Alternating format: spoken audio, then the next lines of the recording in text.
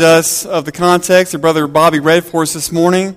Such a wonderful example there in chapter 2 of Christ's example of humility, where the very Lord of the universe stepped down from his throne and glory to live among the very least of his creation. Now, Paul frames this in a context of exhortation to humility, treating those around us as more important than ourselves. And he says to have this attitude in Christ that's on display in this passage. Do this like Christ. Be like Christ. He is our supreme example. But we often look for examples. There are many examples that we look to, whether it's us as adults or our children, grandchildren.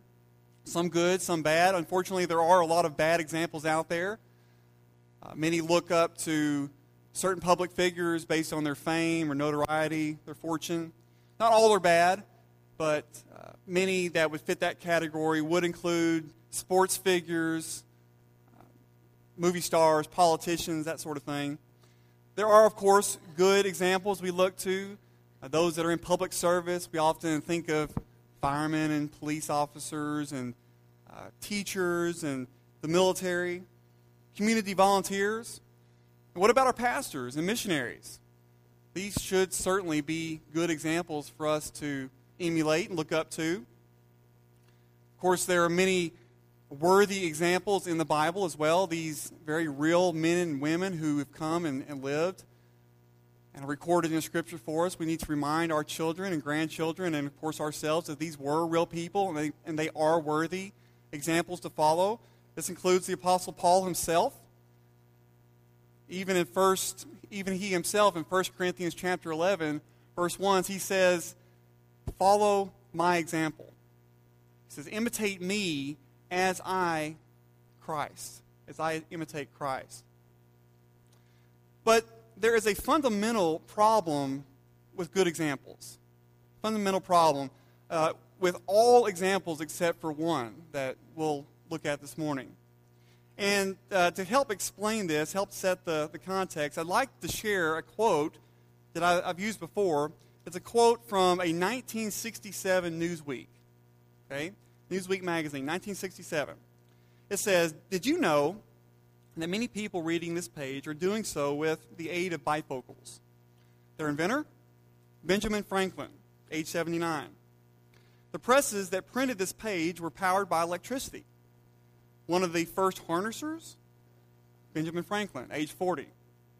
Some are reading this on the campus of an Ivy League school. Their founder, Benjamin Franklin, age 45. Others in a library. Who founded the first library in America? Benjamin Franklin, age 25. Some got their copy through the U.S. mail. Its father? Benjamin Franklin, 31.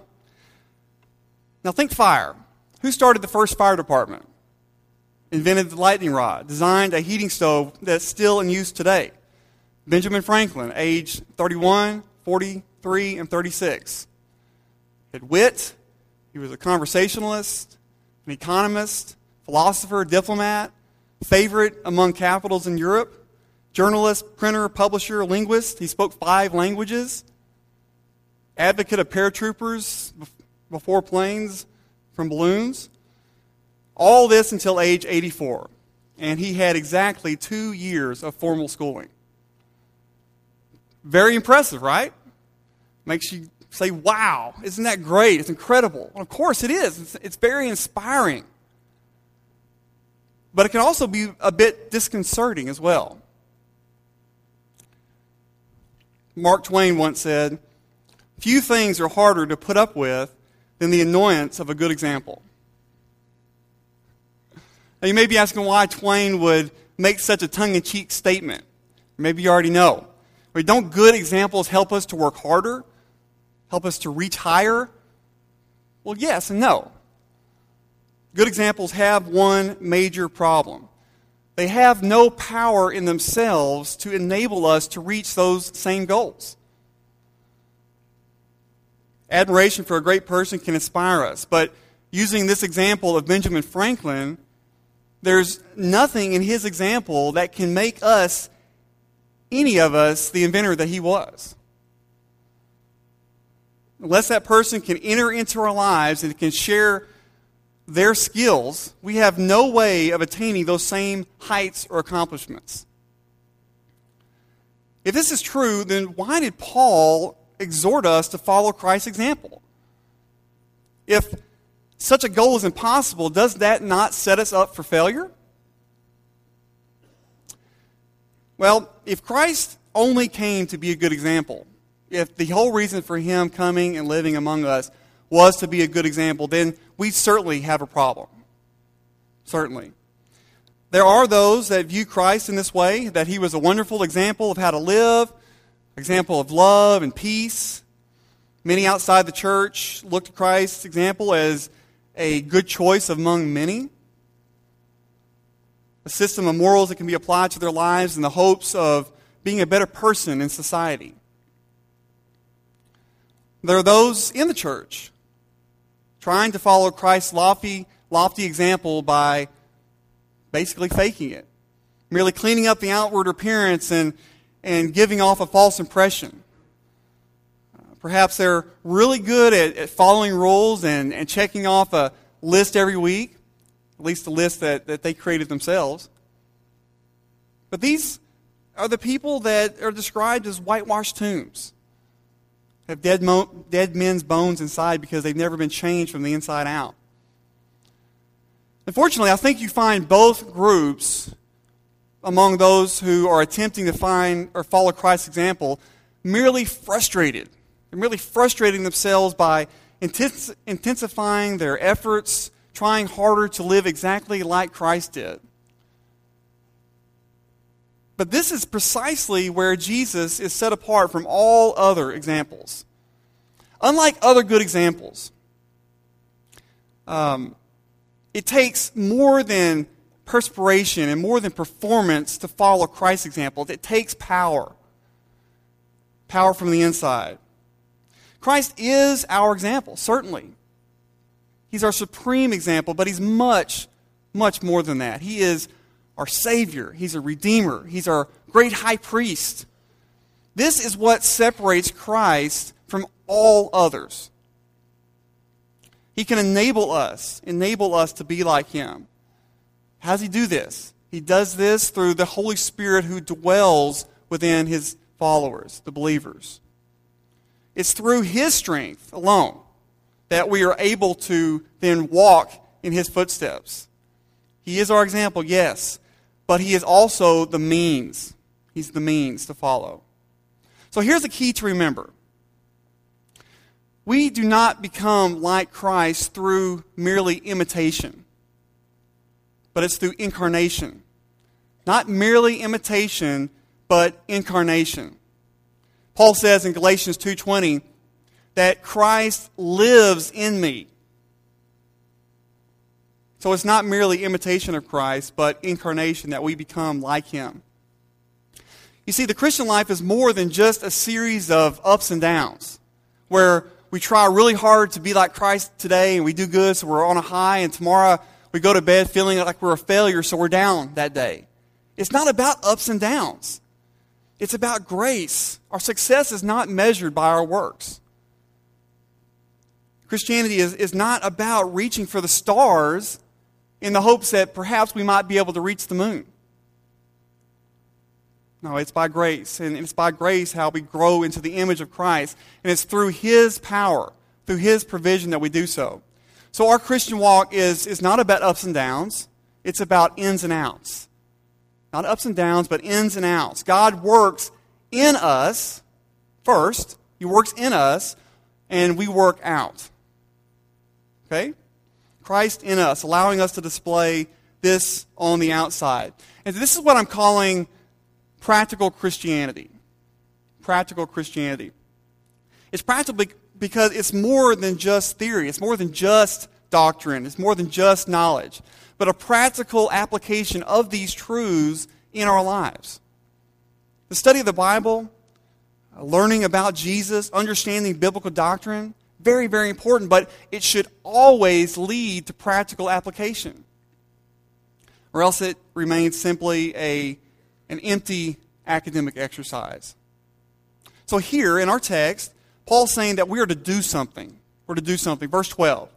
Based on what he said before, he says, So then, my beloved, just as you have always obeyed, not as in my presence only, but now much more in my absence, work out your salvation with fear and trembling. For it is God who is at work in you, both to will and to work for his good pleasure. Now, you may already see where I'm going with this, but what does it mean to work out your salvation? Work out your salvation. Now, if you neglect the context, and the context of the Bible as a whole, you might assume that this supports some kind of idea of self-help salvation. Self-help. Where we work for our salvation, either in whole or in part. The verse doesn't say to work for your salvation. It doesn't say work toward your salvation or work at your salvation. In this view, even though this self-help sort of salvation, even though God has his standard of 100% righteousness, very high standard, and he knows that humans will never attain that standard, he settles for 41% or 63%, some arbitrary number. Some people view these verses in terms that salvation is something that we can work towards. I mean, what's good enough? Is 77% good enough? Is 99.9% good enough? What if we only miss the goal by that fraction of a point? Is that good enough? We all miss the mark. Every single one of us. None of us gets 100%. So grace is not getting us the rest of the way. God doesn't come and say, hey, you've done a good job. I'm taking you the rest of the way. He takes us the whole way, all the way. It's by grace that we're saved. So this verse is saying that we are to work out our salvation, not for it. So who's working? Who's working? What are we talking about here? Well, first let's make the point that no one can work out their salvation until God has already worked in. Okay, this is the in and the out, we've been saying. God works in so that we can work out. Okay? This is the outward signs and the fruit that is on display of that inward and already performed change in our lives. The outward display. The things that don't earn our salvation in any way, but certainly validate it and confirm it. You know, we're meant to do good works. We're created to do good works. Have you ever noticed in the very familiar and loved passage, Ephesians 2:8-9, that it speaks two different times about our works, the things we do. Okay? And I want us to notice in these verses that there are two types of works here. Two types. First, the verse says, For it is by grace that you have been saved through faith, not from yourselves, it's the gift of God, not of works, that is human working, so that no one can boast. Okay, so we are not saved by human works. These are worthless. We're saved through faith. It's a gift of God alone. But it doesn't stop there. It goes on. The verse continues. For we are God's workmanship, created in Christ Jesus to do good works. Now, the result of God's working. Okay? These are the things where it says, which God prepared in advance for us to do. So we're not saved by works. We're not saved by works, but we certainly are saved for works. No doubt. We are created to do good works. God has even planned them out ahead of time. And they're worth nothing apart from God. The very power to do them comes from God working in us, through us. Verse 13 in our text says that it is God who is at work in you. He is at work. He is. As believers, we are indwelt by the Spirit of God, empowering us to live right before God and to do His will on earth. That's what I I mean when I say that we don't just follow Christ's example, we receive his empowerment. Incarnation versus imitation. So what does this practical Christianity look like? Well, remember, I'm using the word practical here because I want to let it remind us of our purpose. It's practical versus theoretical. Okay, practice versus theory. What would be the point if you spent many years going to medical school? Okay, you became a medical doctor. Perhaps you even went on beyond that and received a PhD in medicine to teach at university. What would be the point if you spent all that time and had all that learning and knowledge, but you never actually practiced medicine? Same for a lawyer that never practices law. Now, by the way, I'll admit that it still disturbs me that doctors call it practicing when they cut you up and they remove things from your body and fill you with potentially dangerous drugs. But nevertheless, it is still called a practice, same as a law practice. And so the same applies for Christians. For the Christian, we learn, we study, we spend time in God's Word, we pray for the Holy Spirit's illumination, but it's all theory until we practice it. Or to use the terminology of our text, until we work out our salvation. In fact, we can know how to be saved. We can know that the wages of sin is death. We can know that Jesus Christ died for those sins and never place our faith and trust in Jesus. It remains theory alone. We must act on that knowledge. And when we do, God renews us from the inside.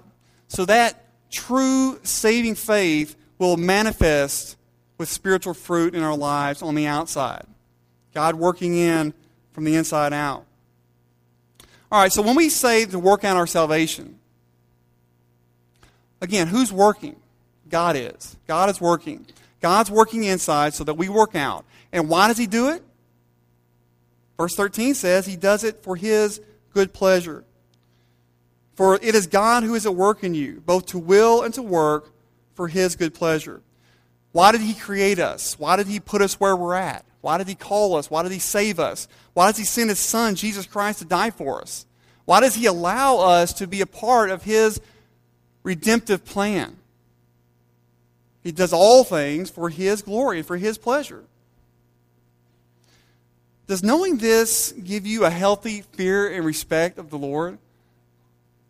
Psalm 111, verse 10 says, the fear of the Lord is the beginning of wisdom.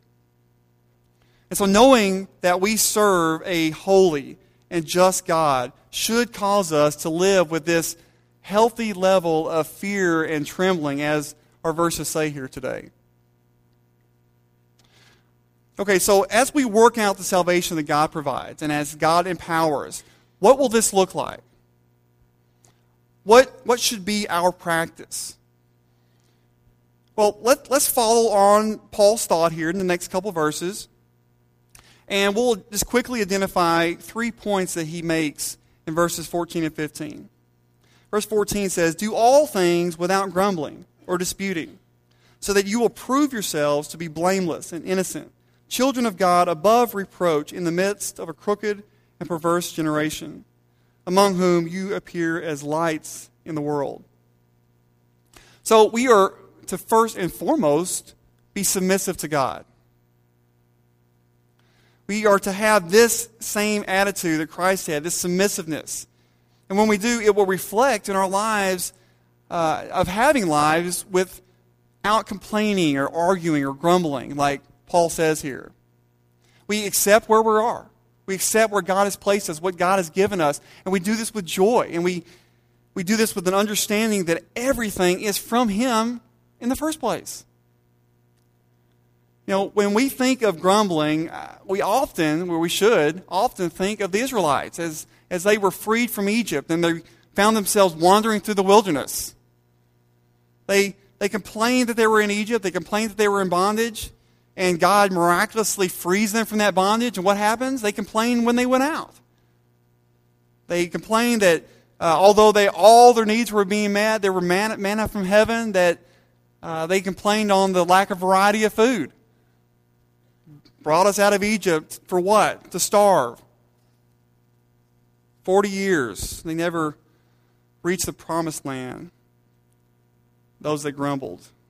Those that disobeyed and had that lack of faith. Many of us are like that. God blesses us, and there's always something that we don't like about it. We always want more.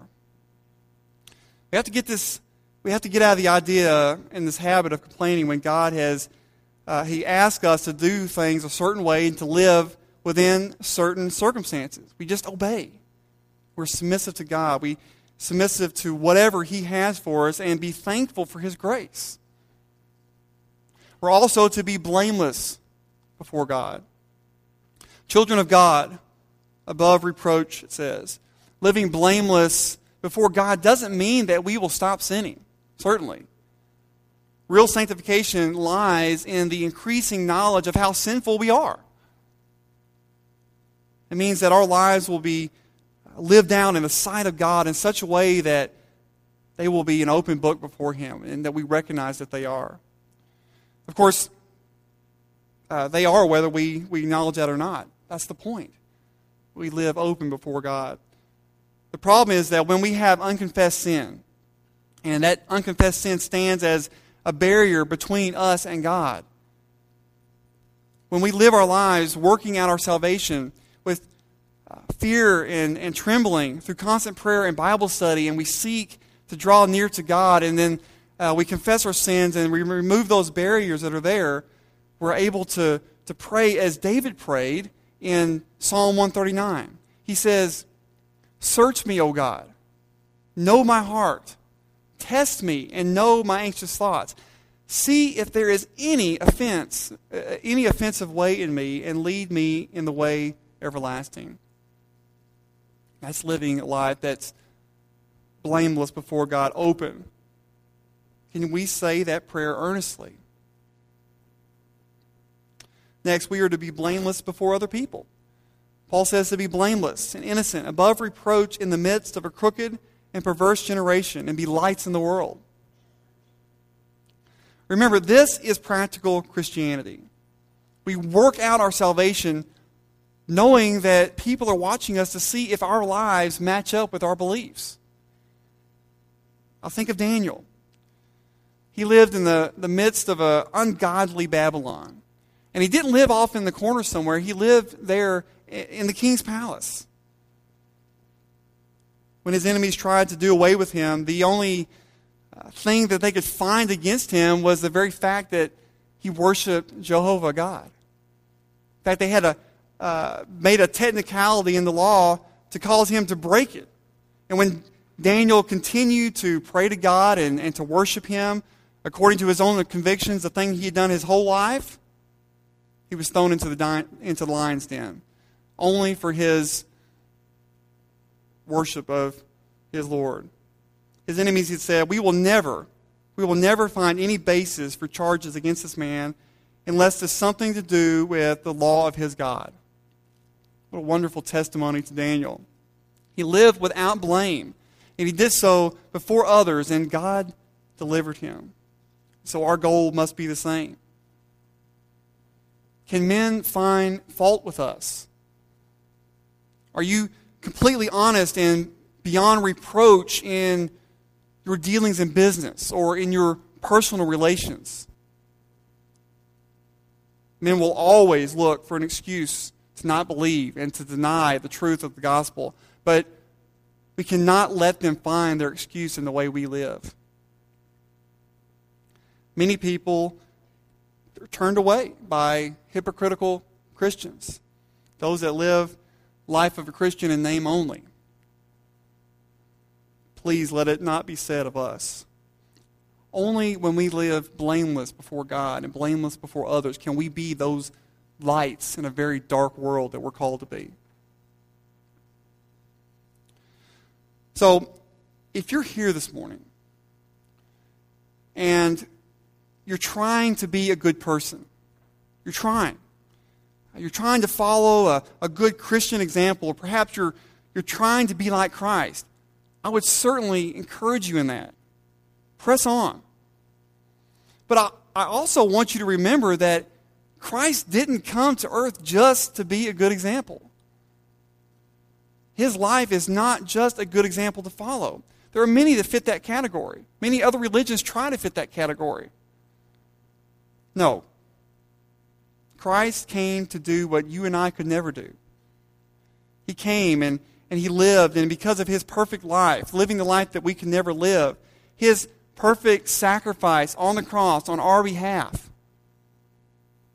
he took the punishment of our sins, the punishment that we deserved.